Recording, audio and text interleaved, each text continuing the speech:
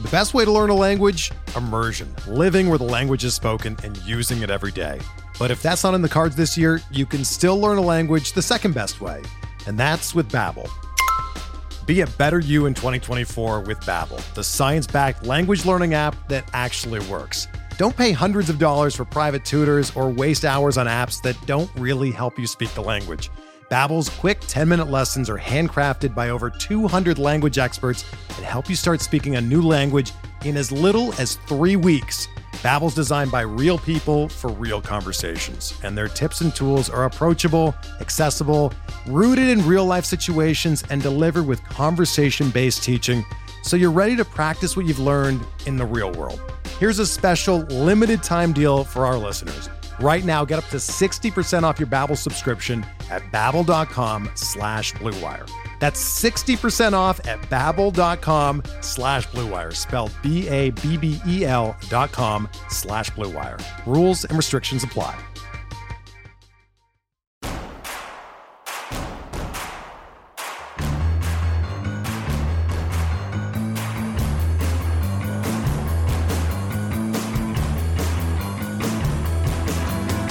From your favorite source for Chicago White Sox talk, delivering news, interviews, analysis, and more.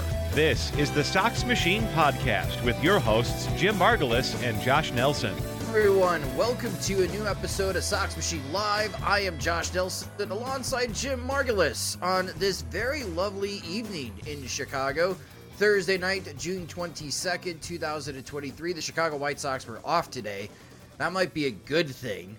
As they have now lost 4 series in a row in the month of June after their hot start to June where they were 5-1 to start this really tough 26-game stretch. The White Sox are currently 9-9 in the month, which honestly, if they go 500 in this 26-game stretch, that's pretty good for the White Sox standards in 2023, but it may not be good enough to persuade the White Sox front office and probably more importantly, White Sox ownership to buy at the trade deadline. We'll talk about what the White Sox should do prior to the trade deadline as we are just 31 games away from the trade deadline. So the clock is ticking for the White Sox clubhouse, the White Sox front office, and the White Sox ownership and what direction they will take before the August 1st trade deadline. We'll also talk about Tim Anderson's unknown status as he missed a lot of time against the Texas Rangers. He only had 1 pinch hit appearance in this series. What does that mean for this upcoming weekend? And speaking of this upcoming weekend, the Boston Red Sox come to the South Side to play the Chicago White Sox this weekend. We'll preview that series later in the show. But first, an update on a terrible hit-and-run accident that happened in this series outside of Guaranteed Rate Field. 4 victims were involved in a hit-and-run crash as White Sox fans were crossing the street to attend the game against the Texas Rangers. A 51-year-old woman and 3 men ages 24, 25, and 64. According to the Chicago Tribune, who just recently put a update that one of the White Sox fans currently has suffered a traumatic head injury. So our thoughts are with those White Sox fans that have suffered significant injuries just trying to cross the street and attend the game. They have apprehended the suspect, and there is a pretty hefty bail for that suspect right now. And once we have more updates, we'll provide them. But we're definitely thinking about those 4 White Sox fans try to cross 35th just to get to the game, and unfortunately involved in a hit-and-run accident. And best well wishes for those fans, and hopefully they come through, and we get more positive updates as it comes in. One thing that I have thought about as far as attending games, because Jim, you've been there. Crossing 35th, it's a mob of people, and to this day, the White Sox and at least the city of Chicago allow car traffic on game days all the way up to the first pitch to travel along that stretch of the road. I wonder moving forward if the alderman's office, because ultimately this decision is up to the city of Chicago. The White Sox can make a request. They could heavily influence the alderman's office, the 11th Ward in Chicago, to make some traffic updates. But with all of the updates at Wrigley Field and even all the security updates that the White Sox have installed outside Gary T. Ray Field, I just wonder if 35th will be closed to car traffic in the future. Seems like it could be, right? I'm trying to think of the ways I've approached guaranteed rate field. Like oftentimes, if I come in on 35th from the suburbs or from like the outside of the city on the west side, I'll come in and basically I'll park at one of the lots on the outside. If I come in on the Dan Ryan, I tend to go on 37th versus 35th. Like I don't make a right on 35th. I keep going past the park because it seems like it's just a lot of people. And, I'm fine walking, parking further away and walking a few blocks, if I take the, transportation or park by IAT, that sort of thing. Like there are options around the park to where it seems like, from my recollection, it's been a couple of years now since I've parked and walked, that 35th isn't necessary to just getting people, at least most people, in and out of like the bulk of the lots and the surrounding lots that are not necessarily affiliated with the White Sox, but are still useful for fans getting in and out. Yeah, and we talked about it in the stands amongst the other season ticket holders. Like, could the state of Illinois, city of Chicago build a passenger, or I should say a pedestrian bridge over 35th if they're going to continue to allow traffic? That may look weird, but there's a better way of handling this. And there's a way, I think, to avoid this type of tragedy where you have someone driving through a crowd, and unfortunately 4 White Sox fans get significantly injured in this particular accident. So that's just something that was on my mind throughout this series. Because a lot of White Sox fans, if they don't go through Gate 5, they're just trying to cross 35th. Even if they have suites, they have to go through Gate 4. Maybe they're meeting up with friends and family that have tailgate spots in those other parking lots. They're going to Gate 3 or Gate 2 or even to the club section as well. Yeah, just really unfortunate. Something that I've been thinking about. I've been thinking about those fans. So hopefully everybody makes a quick recovery and they're able to attend a game at Gary T. Ray Field soon. And hopefully we do not have any more accidents like this for the rest of the 2023 season. Now, on the field for the Chicago White Sox, we knew this was going to be a tough series because the Texas Rangers have been playing very good baseball. They continue to lead the American League West. And in this particular series, just like a quick recap, because there's bigger items to talk about when it comes to the Chicago White Sox on the macro level. But quickly on the micro level, when we're looking at these 3 particular games, I think it was pretty obvious, Jim. The Texas Rangers have a really good offense, and the White Sox just don't have the firepower to keep up with one of the best lineups in the American League. And it's just kind of continuation of what we saw in April when the White Sox faced the Rays. Like, the bats are just not good enough to keep up with the top teams in the American League. It is a very deep lineup that the Rangers have. The White Sox were able to keep pace with the Rangers in game 2. The bottom of the order, Zach Remillard and Elvis Andrus coming through to go toe to toe with the bottom of the order. And that was refreshing. It was nice to see like a sector of the lineup that was not Luis Robert, was not Jake Berger or Eloy Jimenez coming through and setting up, Luis Robert to come through or Eloy to come through. So that was really nice to see. And it's a reminder of like how the other half lives at times of just being able to have offense from anywhere. I think that was the argument for signing Andrus based on the way he played last year, was like, he's not going to be as good. He's not going to deliver that, 1,000 OPS against lefties probably again in the 25 homer pace he was on with the White Sox, but he's probably going to be better than what they have and help energize the bottom of the order. But then first of all, that didn't happen. And then Tim Anderson at the top of the order wasn't doing anything either. So basically like the whole idea of turning the lineup over to the middle of the order just never caught fire, and it's been so many solo homers because of that. So I think we're seeing, with the Rangers, what that would look like if it actually came to fruition. The other thing just stuck out to me was Corey Seager, Marcus Semien, the money spent on them, and just what that money buys, which is just tough at bats. At least Luis Robert having a good season.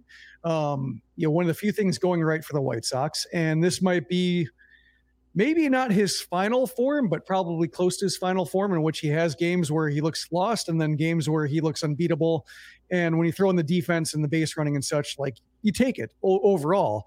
But money buys that kind of plate discipline, those tough at bats, he's up again, that kind of reaction that I don't know if a hitter on the White Sox generates from the other team. Like Luis Robert, I think, inspires some fear. Eloy generates some fear, but they can also be pitched to. They can also hit the ball on the ground. They don't have. There are ways to beat them. If you make a mistake against them, they'll punish it. Hit the ball 450 feet. But you can also beat them. You can get 2 outs and 1. You can strike them out. You can give them to chase. Like, there are ways that you can just make them look ordinary. Whereas like Seager, you can make him look ordinary too. It's baseball, but it's harder. And the plate discipline, like, you have to buy plate discipline. It's hard to generate it yourself. It's hard to make players who haven't had it get it. And so that's why it costs a lot when you get to free agency. And the White Sox they're trying to find ways around it. Whether it's like trying to just, capitalize on guys who have big strike zones, like Tim Anderson, Jose Abreu can hit outside the strike zone. Eloy's another guy who can hit outside the strike zone. Or cases of like trying to get plate discipline through the draft, like Andrew Vaughn and Gavin Sheets. Zach Collins before then, like, they've tried different ways to do it, but like the easiest way to do it is paying for it. And that's when I look at the Rangers, I look at that, like, a lot of young talent, a lot of offense they've built themselves, but the guys who like are the toughest outs, they went and got. And there's something to say for that. I think I said it like 6 or 7 times to our friend Janice Scurio, which you could see here on CHGO, our friend Beefloaf, which you guys could watch their show starting at 8 o'clock p.m. Central Time at youtube.com/from the108. I wish the White Sox had Adolis Garcia. Man, I really enjoy watching Adolis Garcia play baseball, Jim, especially hitting-wise. Because, yeah, to your point, Marcus Semien and Corey Seager, man, that's a dynamic duo. But when you got Nathaniel Lowe and you got Jonah Heim behind the plate hitting like he has, and then you add someone like Adolis Garcia who just simply, it seems like he doesn't miss when there's runners on scoring position. Man, he would look great in the White Sox right field. Yeah, I'm trying to think, like, he's another guy at the big strike zone, though, or he'll go outside and just like, so they have guys who are like that, but they also don't have like those guys they have are like that don't also play an above average right field as well. He draws some walks as well, but he also has like, he goes outside the zone to get RBIs. Like, he's somebody who I would say he's a little bit like Jose Abreu in the same way. Like Abreu, his plate discipline often wasn't as bad as it looked. Like, he's somebody who could be pitched to, but like when he was locked in, he was somebody who, wouldn't chase, but unless it was an RBI situation, and could go outside, a couple inches off the plate, a couple inches above the zone, and either poke the ball to the right side, get enough of a distance, a fly ball to get a run home. But he kind of reminds me of the same skill set of just figuring out if they're being careful and then adjusting for that by like maybe just setting up, giving up the inside corner and just being inclined to reach out on sliders away that are elevated and he can still get out to and get to the outfield. Well, with the White Sox losing the series, and the one game that they won has been a big topic, everyone talking about baseball, where catchers are being positioned. Sure enough, the next day, San Diego and San Francisco have their own controversy with how the catcher is positioned. When it comes to the rule, obviously the rules try to protect the catchers. It's also try to protect base runners as well. But I don't know if they need to draw something on the field where catchers have to be reminded that they have to be in front of home plate and stay clear of home plate until the throw is near them, because I don't think Jonah Heim did anything wrong, honestly, on the play that he made at Elvis Andrus. What he was called out for is that he has a foot on home plate and he hasn't gotten the ball yet. And that is why the White Sox had that call reversed, and the White Sox had Elvis Andrus scoring, and that ends up being the game-winning run. Kendall Graveman saves the game, and the White Sox beat the Texas Rangers, and Bruce Bochy and the Rangers are still furious about that particular call at home plate. I just don't know what Major League Baseball could do moving forward if they still want to continue having this rule, other than maybe painting some additional lines on the field, Jim. Well, it's weird to me is like, I'm trying to think, it's maybe comes up like once a year, if that, like over the past few years. It was a big deal in 2014 when it first came up and they were still fine tuning the rule and players are still building habits. But yeah, I really hadn't thought of it in years. And the couple times where, it comes up in a challenge and they don't find anything on the challenge, but it's more along the lines of, hey, maybe obstructed. And ultimately, like, they don't find anything. And then to have it like 2 days in a row, I guess you could say, like, I would say the letter of the law, not the spirit of the law. Like Jonah Heim broke the letter of the law. The way he applied the tag was not like, I'm going to shatter this guy's leg or I'm going to, risk life and limb myself to block the plate. Like he looked like he gave Andrews a plate when going through the replay. Like I wasn't looking at obstruction at all. I was thinking like, did Andrews get his hand in? No. But it seems to me like with that one, it seemed like a habit most catchers had formed to stand to the first base side of home plate while waiting for the ball to come in and then moving on. Like he just, for some reason, put his left foot on the plate the whole time, was just standing idly on it. And I think most catchers have developed, either they've developed habits or because it came up in a play that was reviewed just as much for safe out versus obstruction that we just don't know. Like, something I'm paying attention to now, like where are catchers setting up? Do they, do 20% of the catchers stand on the plate when waiting for a throw from left field? Do half of them? Was this just a weird one-off that the White Sox won the lottery based on the chances of that catcher doing that and the play being so close that it just 1 in 10 chance and a 1 in 10 chance put them together? Like, wow, he won. What are the odds? The San Diego one I thought was, that's just a case of I think it was Scott Miller, national baseball writer, saying like, they have to do something about this. This is approaching a crisis. Like, is it? Like, it's been 2 times, 2 days in a row, but also like, I haven't thought of it in years and it really hadn't come up in a way in years. So like, it does seem like, give it a week. Also like, put it on your to-do list for the offseason, the competition committee, to better understand like, what you can do and kind of bat some ideas around. But I'm not inclined to, or at least get ready for the postseason. Maybe you don't want one of these calls like make or breaking like a game 6 in the 8th inning when you have like and this kind of people calls. are already making that argument to change the rule. So maybe like start getting things in line for the postseason, so that way like you can fine tune it. But I still don't think it's that big of a problem. I think there are cases that come up where you say like, oh yeah, maybe you need like a last 45 feet or something like that of just what are you doing for the runner there? But also like when it came case of Heim, like it seemed like that's just a habit a catcher could form. I think most catchers have formed. He just slipped up.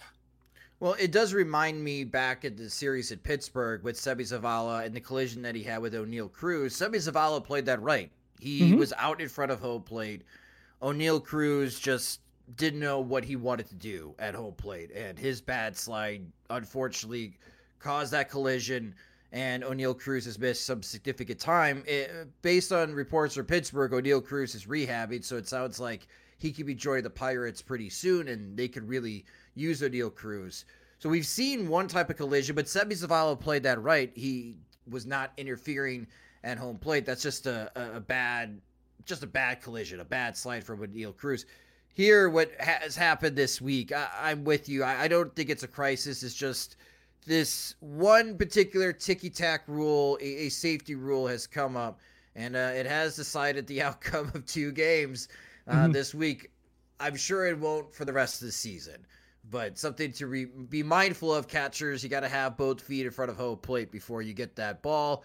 If you don't, they're going to call it on you in New York. So yeah, I mean, I generally like the rule. I like what the rule has done to the the athleticism at home plates, both with catchers, being able to have to have the coordination to catch the ball in front of home plates before lunging across, apply the tag, and the more like artful slides runners are inspired to do because they can't just bowl over the catcher. Like, I like what it's done. So that's why, like, I think if you try to get rid of the rule or say like it's done enough, I think you'll see it creep into where like runners will try to take out the catcher again, because like if you can, not that I'm saying they're looking to knock out like, Adley Rutschman for 4 months and give him concussion problems. But just like in the case of if it happens to Rutschman, you have to do it all over again and say like, oh yeah, that's why we had the rule in the first place. So I think there needs to be something to limit runners from launching themselves into catchers and catchers from like making themselves targets to run through.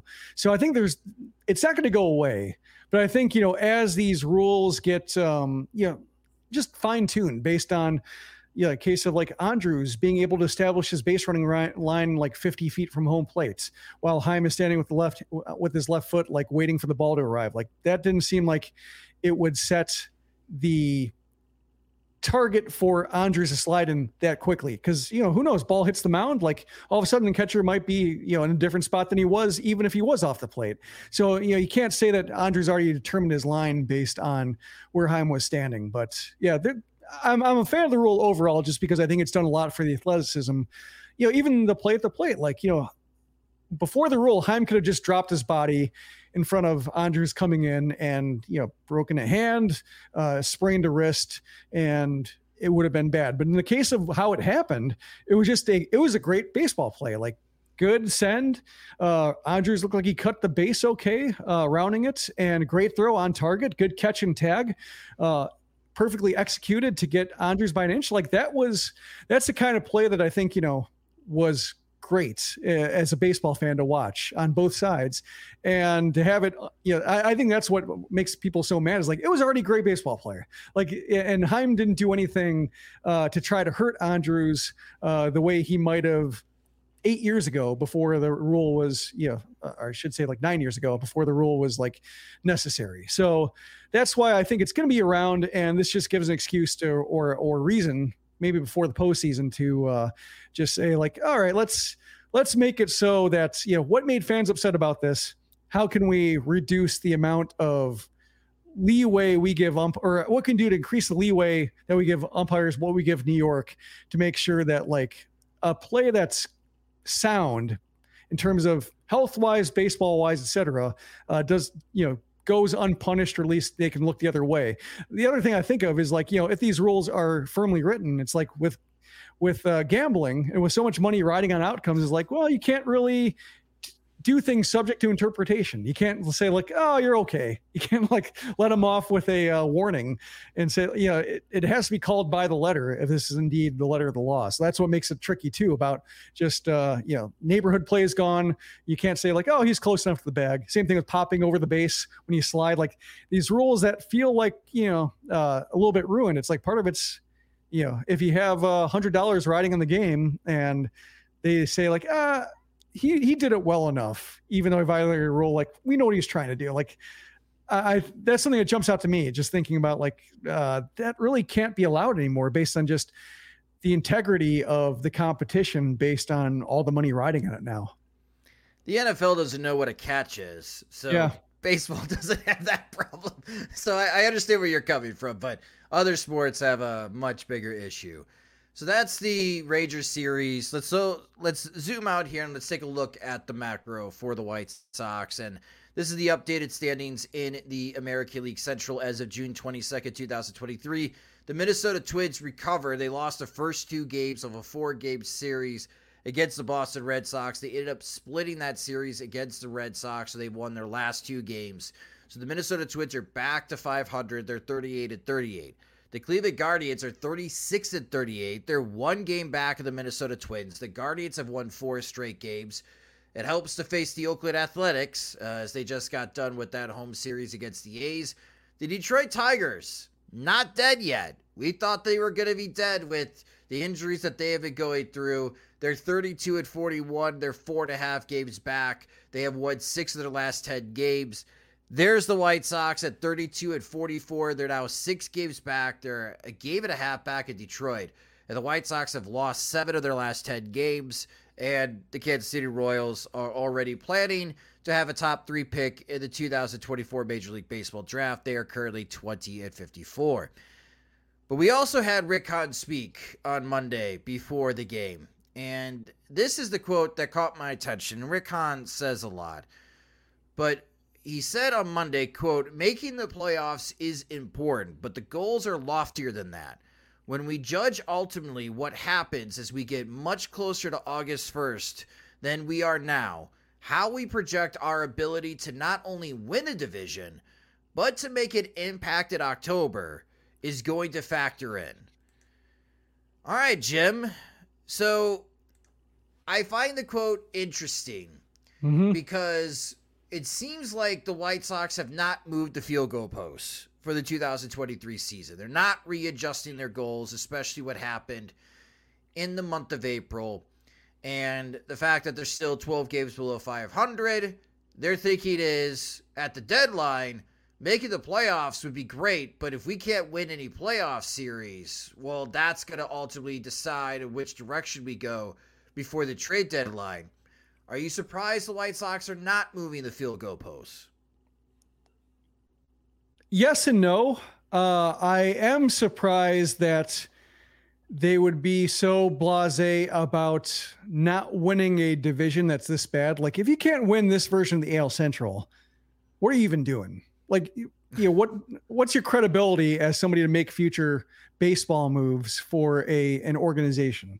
Like, so I'm surprised they aren't chasing that a little bit harder, because I think it's, as much as this team indulges everybody's most nihilistic tendencies to be like, I hope they lose every game the rest of the season. I hope that, I don't want to care anymore. Please release me from this hell. Yeah, pretty much. Like, that's how that's how it's been. And, they've been between like 4 and 6 games back this entire time, because neither the Twins nor the Guardians are going to run away with it anytime soon.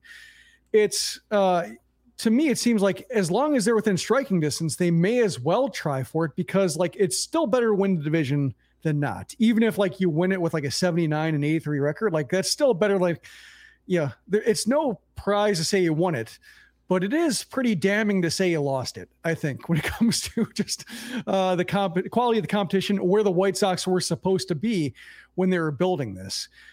I do think it's, I would say if a new general manager came in and said like, we're not going to chase this, we're not going to throw good money after bad for something when we don't think this team is, maybe they win the division title this year, but they're going to fall apart in 2024. We've seen White Sox teams do that, 2012 to 2013,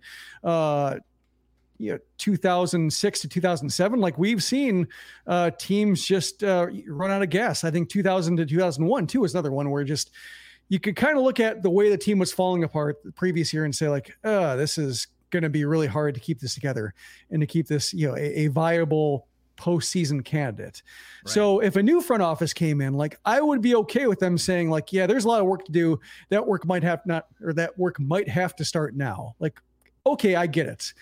But with these guys, like, why would we trust them again to say like, to make these long-term moves and to get away with like from a postseason opportunity that's still within reach, when who knows, like, they might have to punt again, and nobody's going to care if they punt again. Like, that's just everybody's excited about the rebuild the last time, or at least most people were, because like, hey, we never seen this before. Prospects they've gotten back are interesting. Like, I'm, maybe I won't go to many games in 2017, but at least I'm going to be following how this looks, how this works. Like, if they do it again, and there really isn't much to do it with this time around, but if they did it again, like, everybody's been fooled once. So there's really no reason to just, buy into it. So that's why, like, I can't see the argument. I don't understand why Rick Hahn keeps making this argument. I'm sure many of you had this debate with significant others and friends about how fashionable cargo shorts are. As someone who has fought these battles and has been willing to die on the hill about the benefits of cargo shorts, I found a new light. In my attempts to get into more shape, I've lost a couple of pants short sizes, so it was time for a new wardrobe fix, and I discovered an apparel company called Bird Dogs. They make a wide range of gear, but they get high marks for their shorts. After receiving a pair, I understand the hype. Bird Dogs stretch khaki shorts have a slimmer fit, so it's more in line with today's fashion trends. It gives legs a sculpted look, but it's still a great fit around the waist, so I don't feel constricted. That's because Bird Dog shorts are not made with stiff, restricted cotton. Bird Dogs invented a cloud knit fabric that looks just like khaki, but it stretches to get you a way slimmer fit without having to sacrifice movement, which is key for me. I want to look fashionable, but in a practical way. It's going to get hot in Chicago, I promise you. And if you are like me, wanting to up your shorts game, check out Bird Dogs. Right now, they're running a special. When you make your order at birddogs.com, use promo code POOL at checkout to receive a free Yeti-style tumbler. Again, the URL is birddogs.com/pool. Use promo code POOL at checkout for that gift. One reason why I hate buying tickets to anything these days is the waiting room. You know that feeling. You get the pre-sale code, and even if you got the pre-sale code and you log in, you're stuck in the waiting room with thousands of other people, not even sure if you're going to get a chance to buy tickets. Buying tickets to any event shouldn't be stressful, and that's why I've switched and used Game Time. It's the fast and easy way to buy tickets for all the sports, music, comedy, and theater shows near you. I use it to buy concert and theater tickets now. For Chicago events, you could use it. It's also great for Major League Baseball games as well. They have some killer deals, especially when it comes to White Sox tickets, as Game Time is the place for last-minute ticket deals. Forget planning months in advance. Game Time has deals on tickets right up to the day of the event, and you can get exclusive flash deals on tickets for the baseball games or any of the comedy and theater shows that will be happening all summer long in Chicago. And what I really like about Game Time is that they have the Game Time guarantee, which means you'll always get the best price. If you find tickets in the same section and row for less, Game Time will credit you 110% of the difference. That's why it's one of the fastest growing ticketing apps in the country for a reason. So snag the tickets without stress with Game Time. Download the Game Time app on your phone, either for Apple or Android devices, create an account, and use promo code Sox Machine for $20 off your first purchase. Terms apply. Again, create an account on Game Time and redeem code Sox Machine for $20 off. Download Game Time today. Last minute tickets, lowest price, guaranteed. Yeah, that's a good point, Jim. And I think at this moment, wouldn't it be like a minor miracle for the White Sox to come back and win this division? Oh, it would. But even then, like, they won it. Right. Yeah.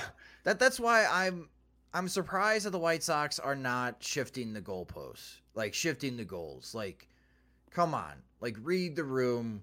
Somebody actually go on the internet in this team and go to MLB.com/standings and look where you are. Like, you're 12 games below 500. You're 6 games back of first place. I don't recall a team in my lifetime, key word, my lifetime. I was born in November of 1984, okay? So the first White Sox season in my lifetime is 1985. I was not alive for the 1983 White Sox, okay? I'm 38 years old. So in my lifetime, I've never seen a White Sox team make up this type of ground and make the postseason this late into the season. Typically, they're the ones that are out ahead, and other teams are catching them in the standings. So while it's one thing to say, well, 6 games is not a lot, in White Sox history it is. They just, for XYZ reason, they've just never been able to make up this type of ground. And what adds into my aggravation watching this White Sox team and what we've seen the last couple of weeks, we've seen a run from the Miami Marlins. That is a team that has Luis Ariz and Jorge Soler hitting the ball very well and an excellent pitching staff, but their best pitcher has a 5 ERA. Yet, they've gone on a run, and they're second place in the National League East. I don't think the San Francisco Giants are much better than the Chicago White Sox, and the Giants have gone on a run, and they're very competitive in the National League West. Shoot, the Cincinnati Reds, I think, have won 11 straight games, and I know they called up some prospects, and they're very highly touted prospects, but the White Sox have had prospects on that type of level as well, and they haven't hit the ground running like the Reds have had. And the Reds have now thrust themselves back into the conversation of winning the National League Central. Like, I know it takes a great deal of skill to put together a winning streak, but it also requires a great deal of luck. And I'm just like wondering why the White Sox can't do that, because that's what they need. Like, the White Sox at this stage need a 10-game winning streak. And unfortunately, a 10-game winning streak doesn't even get them to 500, which is sad. Yeah. But it at least convinces me that they can put themselves into striking distance to take the lead in the American League Central. Right now, even though they're 6 games back, I wouldn't even say that they're within striking distance. So that's why with Rick Hahn's comments, it's not off-putting, but man, it's like, if that's the bar, Rick, I could tell you right now on June 22nd, you ain't hitting that bar. All right? At this moment, just be content, maybe not happy, but content as a White Sox fan if this team somehow stumbles into a division championship in 2023. We know they are going to get railroaded in the postseason. And if they win the division, that will be at home where they'll probably lose 2 straight games because the offense will disappoint us. The pitching may be able to hold on their own, but I don't think the White Sox offense is good enough to win a playoff series. Like that would be impressive if they could come back and win the American League Central. But if that's the goal that Rick Hahn has in mind that they have to meet, and that's what's going to be the deciding factor on August 1st at the trade deadline, well, Rick, I can tell you this. The decision's already been made, man. I know you're not going to go out and say it, but I'm hoping behind the scenes, Jim, the White Sox are starting to get organized and start ready to make their next move, even though they probably don't deserve to make that next move, to your point. But someone in this organization's got to keep moving forward, because if you don't do anything, certainly that is a decision. That is a choice that you can make. But boy, that doesn't set up 2024 to be in a good spot. Yeah, I mean, I think that's just where I think I've said that they're going to stand pat, not because they want to, but because they have nothing to trade. They don't have anything to, like, the selling is not that appealing. Buying is not that, they would love to buy.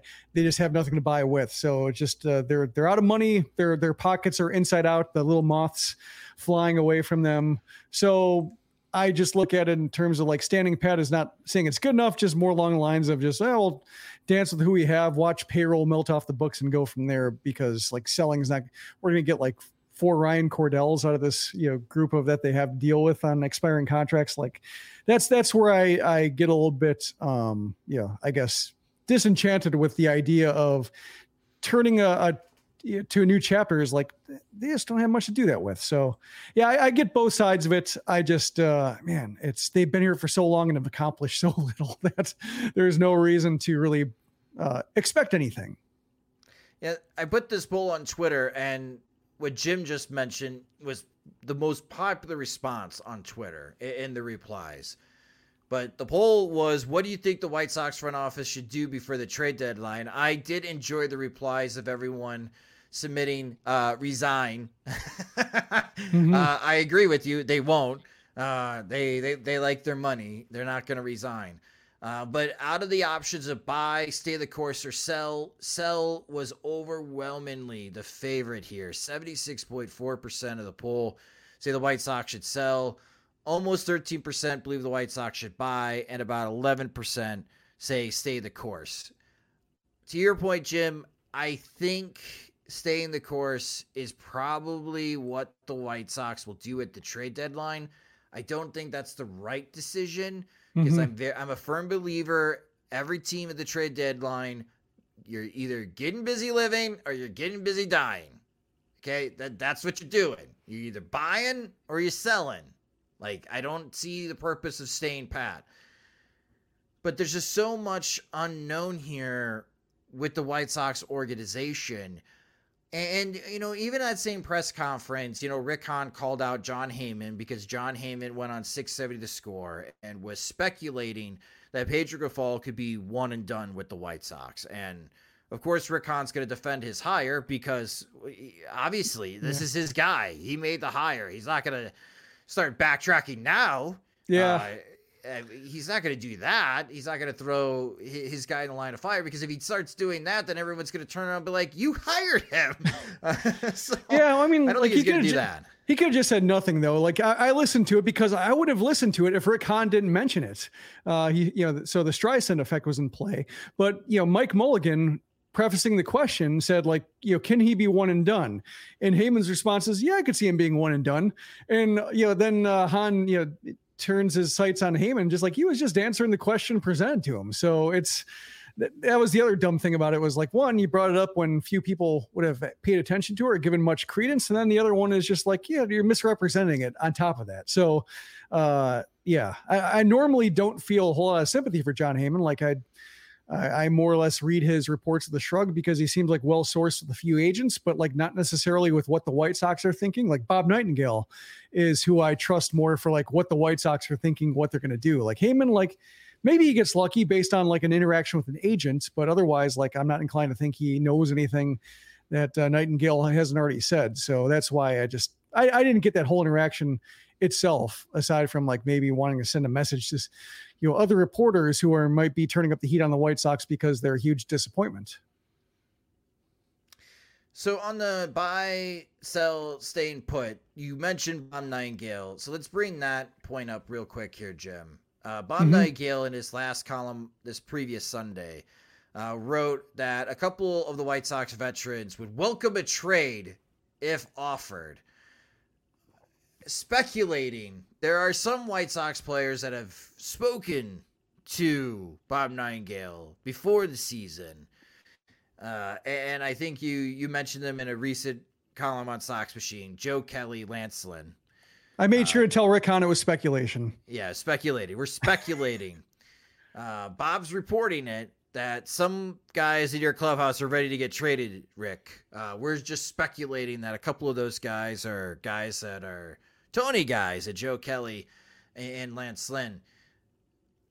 Does that play a factor into this as well as far as the decision making, or do you think the White Sox front office, which in the past has done a very good job of ignoring players' wants and needs, that they would ignore veterans who maybe come knocking at the door at the All-Star break if they just don't improve and say, hey man, I don't have many years left. So if a team comes calling wanting me, I would love for one more shot to compete to go into the postseason. Like, do you think that could influence Rick Hahn's feeling and thinking about how he handles this trade deadline? Maybe a little, like, especially since he's already said that, we're not going to let being within striking distance of a terrible decision dictate what we do if we have a chance to solidify a roster for 2024 and 2025 and what have you. So I think him having said that makes me think like, if the White Sox are 5.5 games out coming at the end of July and somebody makes a good offer for Kendall Graveman, and Kendall Graveman has said that, hey, or Kendall Graveman's agent has said, like, we're interested in having October possibilities for him, or Joe Kelly, since he's going to be a free agent possibly after the year. Like, we would like a showcase for our guy. That he says, yeah, may as well. Like, just, I'm not feeling it. It's like, makes me feel better for doing it. Makes me maybe get on the phone and call a couple more teams to try to leverage this, offer against what other teams want for this guy. Like, can see it inspiring him a little bit, but yeah, ultimately not being the thing that changes a course that the White Sox are going to choose, more or less reinforces their decision and allows them to say nice things about a guy after they deal him. But it was funny. Like, I got a question in a PO Sox mailbag that I just posted today, and it's exclusive to Patreon members. So sign up at patreon.com/Sox Machine. But asking about Dane Dunning and Marcus Semien and the seasons they're having, or in Semien's case, the career he's had, and say, like, are the White Sox bad at player development? And my answer was yes, but like trying to look at the trades and seeing like if Rick Hahn's won any trades, like the trades he's made have been all forced by roster pressures, like out of options, too many guys for one spot, another player out of options, like Zach, like Reese McGuire is kind of like summing up Rick Hahn's attitude towards trades. Like, they got him because Toronto had to deal him, and they traded him because they had to trade him because they were going to have 3 catchers or they had to risk losing Sebi Zavala. So they traded Reese McGuire. They won the first trade, lost the second trade, but just like those trades were forced on Rick Hahn by roster pressures and roster limits. And those seem to be the only trades he makes. So that's what I'm watching going into this deadline is like, will he actually make a trade? Because like, we saw last year that he just kind of shook his head and said, I'm as disappointed as anybody for what I did or what I didn't do. And now he kind of has to make trades. Like, if they are falling off, like if they are like 6+ games back at the deadline, they have to say like, yeah, Lucas Giolito, like thanks for everything you did. What can we get for Kendall Graveman? What can we get for Joe Kelly? What are people asking for Dylan Cease? Like, they have to go to that level. I think Luis Roberts still a little bit deep. Luis Roberts, the one guy I think who can actually bridge one roster to another. Dylan Cease, I think, will be gone if the White Sox try like a controlled teardown of their current roster. Is like Dylan Cease will probably be gone by the time that comes to fruition. Luis Robert, in terms of just what he offers and how long his contract is somebody who can actually be part of this core and part of the next core. So that's why, Dylan Cease, I'd even listen to those offers or ask around, be the one asking, hey, you need a starter. You need like a postseason starter. Dylan Cease, you interested? I would be making calls for Dylan Cease if they are in that route. But will he? Because he hasn't really shown the ability. Well, teams aren't that interested in what the White Sox have. And also, he has also been a little gun shy. I don't know if it's when you have both Fernando Tatis and Marcus Semien on your trade record, from trying to force action when action maybe isn't the prudent course. Maybe that makes anybody shy. Most general managers would have been relieved of their duties by the time it was time to have to be decisive again. Well, I mean, this is where I bring up the point, where's Kenny? You're the boss, Kenny. If your guy, Rick, doesn't feel comfortable doing this, I'm sorry, you're going to have to work. You're going to have to do something because you have not been doing anything for many, many years. And to your point, there are 4, and they're all pitchers for the White Sox that I think other teams will be interested. The 2 starters, Lucas Giolito and Lance Lynn, if you buy into what happened in Seattle. I mentioned Lance Lynn because he's got a $1 million buyout, and it is an $18 million contract next year. There's no way the White Sox are going to be picking up that option. So either you're moving Lance Lynn before the trade deadline, or you're paying him $1 million 10 days after the season, and he's going to be a free agent. We all know the White Sox have found other ways to save money via trades, trading international draft money just to save out buyouts of Nate Jones, for example. So that's why I could see Lance Lynn getting traded. I don't expect the White Sox to get much for someone like Lance Lynn. Lucas Giolito, you can maybe drive up a bidding war for, as teams are always looking for starting pitching. There's not going to be a lot of quality starting pitching this trade deadline. And Kendall Graveman and Joe Kelly, sure, I could buy into that they're not going to bring, shiny prospects into the White Sox farm system, but I do think those are guys that can be moved. You move those 4, this White Sox team gets bad in a hurry, especially in the run prevention side. But that's why I brought up the point, you're either getting busy living and trying to make the postseason, or you're getting busy dying. If you're going to be bad and nosedive in August and September to help improve your MLB draft lottery odds so that you could get more draft pool money for the 2024 Major League Baseball draft that you could spend on prospects, whomever is making that decision-making for the White Sox next year. I think the White Sox, me personally, at this moment, I would start sending scouts to other organizations. I would start getting phone calls, feelers to see which teams are interested for those 4 pitchers. Direct scouts to start watching prospects in A-ball and AA, because that's probably where you're going to have to live in order for these types of trades for these 4 pitchers. And start doing the work now and try to get that intel so you are well prepared to make moves at the end of July if things get really bad. But ultimately, even though I think the White Sox should sell, the White Sox rarely do what I have asked them to do over the 10 years that we podcast. So I'm with you, Jim. I think ultimately they're going to stand pat. And on August 2nd, we're just all going to look at each other and be like, all right, so what's the hope here? That in September, because there's more division games for the White Sox, so they make one last run for the division, and we try to give ourselves false hope that maybe they could run down and catch the Minnesota Twins or the Cleveland Guardians. Is that what we're trying to hold out hope for as White Sox fans in 2023? Will anyone be with us, Jim, Looking forward to that, or is everybody going to be paying attention to what Justin Fields and the Chicago Bears are doing at that stage? Probably that. The only defense I can see for standing pat is like if they want to turn over the roster for a new general manager, like, or I shouldn't say turn over, but hand it off to a new general manager. Say like, we didn't feel comfortable with the offers we got. I don't trust Rick Hahn to cash in on Kendall Graveman's value. Let's like wait till the offseason to try to deal him. But what do you feel about like the White Sox organization, to your point, Jim? Yeah. Who in the White Sox organization is saying that?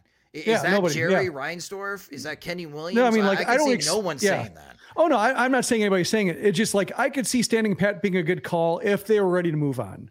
Like, that's what I'm saying is like, if they were like going to see like, what's James Click up to come October and hire somebody like him.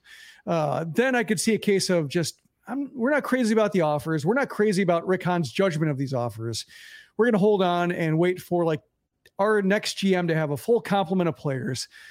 You know, also guys like Andrew Vaughn, Eloy Jimenez, Dylan Cease, like, does he want to deal them? Does he want to try to reshape the roster using them? Like, have everybody available for this next GM. But yeah, if it's just like Rick Hahn going into another offseason of trying to make deals, like that's I think the most depressing outcome of this is like do nothing. And then like you have the guy who keeps doing nothing being expected to do something again when you have like 3 rotation spots they'll need addressing if Lance Lynn doesn't come back. Like it's going to be a lot of work. And, you know, to your point about Kenny Williams, like, you know, he hasn't done a lot of work. Rick Hahn hasn't done a lot of work. They feel, you know, that's one thing I talked about in the P.O. Sox mailbag was like, if they got Bryce Harper and they signed him for 13 years and he were taking $30 million of payroll up and the White Sox, you know, as Kenny threatened, like, we're going to have to peel off pieces of this core you like in order to pay Bryce Harper. Like, sure, maybe, but also like that does get them thinking about like, who can we trade for more players to help supplement some positions of need? Like it does make them work a little more versus like extending Robert and Jimenez and Moncada along with Anderson, who's already extended, and say like, all right, we did our work. We can take the next 4 years off because this is going to be your core doing everything. Like I wonder if the signing a Bryce Harper or Manny Machado or what have you would have made them work a little harder to make sure that they weren't susceptible. Like, oh, we have 5 of the same players and our injury prone players remain injury prone and we keep falling into the same hole all over again. And we don't know what to do because we haven't really been working. Yeah. Yeah. Now, again, disclaimer, we are speculating that the White Sox front office, their main people, Rick Hahn, Kenny Williams, are not working all that hard. We're judging by the results, speculating from the results. Yeah, speculating from the results. And also speculating that an 87-year-old man, Jerry Reinsdorf, is not the one leading the way for the decision-making in baseball ops. My assumption is that it's Rick Hahn, Kenny Williams quiet quitting, and if you ask about the status of their current jobs, they all point to the 87-year-old man, Jerry Reinsdorf, and that's his final decision. So again, who's in charge of the Chicago White Sox? Nobody's got a clue. I don't even think the White Sox have a clue on who is actually in charge, which makes things very muddy. But again, I mean, that's the current situation for the Chicago White Sox. It's a big reason why they're 32-44, 6 games back. And again, you're 31 games away from the trade deadline. And if the White Sox are going to be at 500 before August 1st of the trade deadline, which the White Sox have an off day, let's see, 31 games, they got to go 12 above 500, 22-9? They got to go in the next 31? Yeah, I mean, with the schedule, I think you can revise it down a little bit. If they went like, 17 and... 22-9, so 17-14, like that'd be pretty good against the schedule, but it depends on like how they look. I mean, like with the offense scoring, like, you know, struggling to score more than 4 runs in a game, like, yeah, that's not going to do it. So yeah, 22-9 would be the dream, but I think like, yeah, if they won 18 games, like that would be pretty good for the schedule they're playing. But yeah, they have a strength, which is a deep pitching staff, but offenses can wear out a deep pitching staff if you don't have enough runs to score. And we keep seeing that year in and year out, and then they just keep adding relievers. So that's where we're at. That's where we're at. So we move forward for the Chicago White Sox. They have another series this weekend after the Boston Red Sox split against the Minnesota Twins. Now the Red Sox visit the Chicago White Sox. And your pitching probables for this series: Friday night at 7:10 p.m. Central Time, Lucas Giolito will take the mound. Saturday at 3:10 p.m. Central Time will be Lance Lynn. And on Sunday at 1:10, it's to be announced Touki Tucson, who the White Sox acquired on waivers from the Cleveland Guardians. He looked pretty good on Wednesday night against the Texas Rangers, pitching 4 scoreless innings against the Rangers. And when you time it up, maybe he can be the opener on Sunday if you're hoping that he can go 3 or 4 innings. But that looks to be a bullpen day. And then the White Sox go on the road and they go back out west for 4 games against the Angels and 3 games against the Oakland Athletics. So without having Mike Clevenger around or another dependable starting pitcher, this could be a tricky situation for Pedro Grifol. So we'll see on how he handles Sunday against the Boston Red Sox. And the Red Sox are currently last place in the American League East, I should say. But if they were in the American League Central, they'd be in first place. Running away with it. The one question that I have for this weekend is about Tim Anderson and his unknown status of this week. Very weird that he doesn't play the finale on Sunday against Seattle. He only gets 1 pinch hit opportunity, which of course he grounds out. But that's his only plate appearance against the Rangers. So he resets the whole injury list retroactive timetable. And there's not a lot of clarity if he's going to be able to play this weekend. It's his birthday, by the way, on Friday. So I'm expecting him to play on his birthday, but it's unknown, Jim. And again, the White Sox they're getting weird again. The White Sox are getting weird with these injuries. Yohan Moncada is alive, but will he ever play baseball again? Who knows? But Tim Anderson, what do you make of this whole unknown status from Pedro Grifol? There's not a lot of clarity on what's going on with him. To me, based on the way Pedro Grifol has tried to be very deferential of Anderson's status by not removing him from the leadoff spot and being very adamant that he's going to remain in the leadoff spot, then all of a sudden he's batting second. Like that, he is, until the last moment, he was firmly behind Tim Anderson. And based on the timing, like him being pulled like an inning after that base running mistake where he didn't really, it was hit and run, or it was run and hit, didn't locate the ball, pop up on first base, foul ball side of first base. And he really didn't make a strong effort to get back to first. And it was a day after he made that really bad throwing error, unnecessary throw, and that went in the stands. Like, to me, like if this were him taking a mental break or the White Sox giving him one, I think this is what it would look like, by saying like, yeah, he's got a shoulder thing. And then being, very, providing Jose Rodriguez as additional depth in case somebody needs to play shortstop, just taking him out of the mix a little bit without putting him on the injured list and making him wholly unavailable, and wanting to pitch hit with him because like we know we're not putting him on the injured list, so we don't have to worry about retroactive status. And plus with the not playing the finale and then having the day off, like they can just reset the retroactive thing. It's only 3 days at most, so that's no longer a deal breaker, like a self-inflicted wound. That self-inflicted wound is healed now. To me, it looks like a mental break. Speculation, once again, disclaimer, speculation. But I don't know. I'm trying to think how else that would look like if they're trying to be like not wanting to invite questions about his, just general status, his well-being. Like I can say like, yeah, it's a shoulder thing. Shoulder thing's healed, he's back in the lineup, versus like something more nebulous in terms of like his head's not in the right space right now. You don't want to invite, scrutiny on his off-field stuff, which he did talk about on a podcast or a YouTube show. Like, he has talked about a little bit, but like, you don't want to, as a manager, invite speculation on that and people to like open up. So if I were trying to give him a mental break without like lying about a shoulder thing or like an injury that is, maybe not there, like, I think this is what it would look like. That's interesting. I could see that. I could see, again, disclaimer, your speculation, Jim, being on point here. It's really going to be odd on Friday when we get the lineups tweeted out from the White Sox main social media accounts. He's not in the lineup.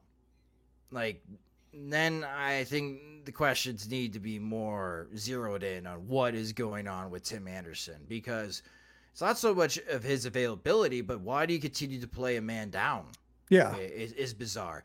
And what's even more bizarre is Pedro Grifal's comments about Jose Rodriguez. Listen, White Sox, there is no point in you calling up your 22-year-old AA prospect if you're not going to give them a start here or there. Like, if he's just going to be a guy that just sits on the bench and pinch runs for Yasmani Grandal, dude, you could call up Yolbert Sanchez or Eric Gonzalez. Like, if Jose Rodriguez, if you believe is going to be part of a near future White Sox core or be one of your starting middle infielders in 2024 or 2025, this is a great time to see if he could do it or what he can do. I mean, you gave that opportunity to Lenin Sosa last year. I'm not... Zach Remillard, the fact that he's looking to bunt should tell you everything you need to know about his ability to hit, okay? Like, yes, he had that wonderful game, and we'll always remember the Zach Remillard game, and thank you to Zach for winning that game for the White Sox.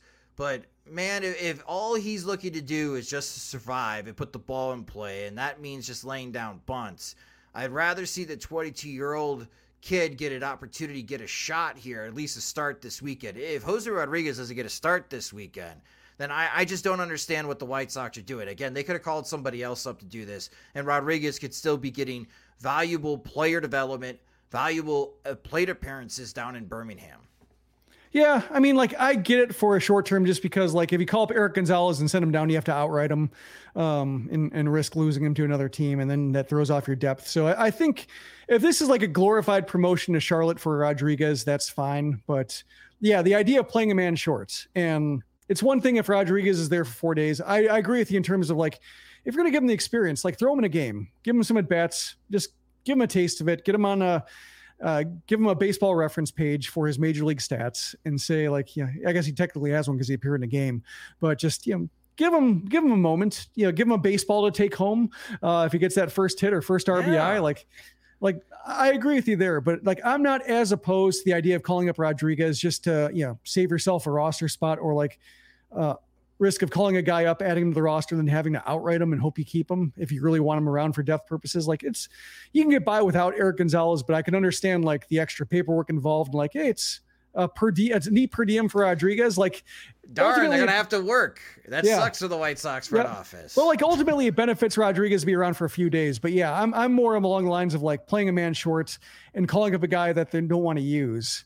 That's what I think is more irksome to me. So yeah, if he plays on Friday, then I'll think, like, yeah, it's, you know, a mental break. Rodriguez is there for insurance. I get it. Rodriguez is now in Charlotte.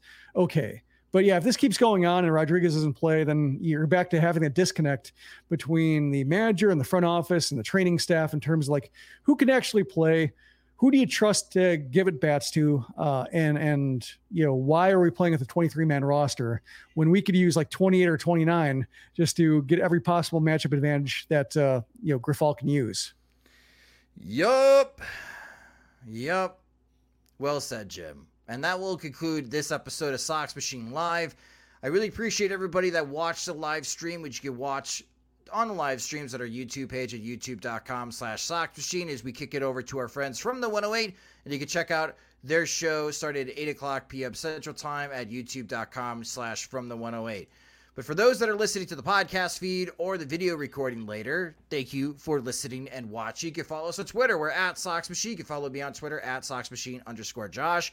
If this is the first time watching a video from us, please subscribe to our YouTube channel at youtube.com/Sox Machine. And every audio from Sox Machine Live is uploaded into our podcast feed, which you can subscribe to the Sox Machine podcast wherever you listen to podcasts, such as Spotify and Apple Music. Jim mentioned it earlier in the show, but if you enjoy our work and you want more, you can get more by becoming a Patreon supporter at patreon.com/Sox Machine. where our Patreon supporters get exclusive content like the P.O. Sox mailbag from Jim, which he answers White Sox fans' questions or Patreon supporter questions. They also get ad-free versions of both the podcast and the website. And when we have new Sox Machine swag, they're the first ones to receive it from the Sox Machine store. Monthly plans start at $2, or you can save with an annual subscription. Again, sign up at patreon.com/Sox Machine. Sox Machine Live is a production of SoxMachine.com. You're on for all things Chicago White Sox baseball and part of the Blue Wire Podcast Network. Alongside Jim Margulis, I'm Josh Nelson. Thanks for watching and listening.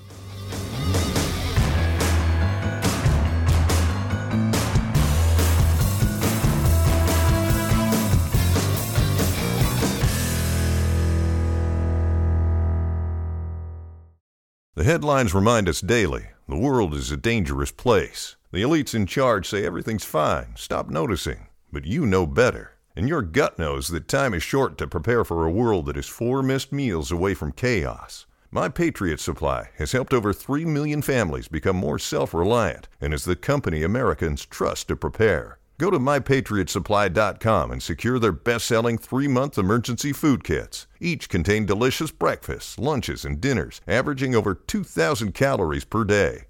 Secure at least 1 food kit for each family member. For a limited time, save $200, plus get free shipping on all their Ready Hour 3-month emergency food kits. You're not ready if it's not Ready Hour Foods. My Patriot Supply also has solar-powered generators, water filtration units, biomass stoves, heirloom seeds, and critical survival gear. Shop MyPatriotSupply.com today. MyPatriotSupply.com.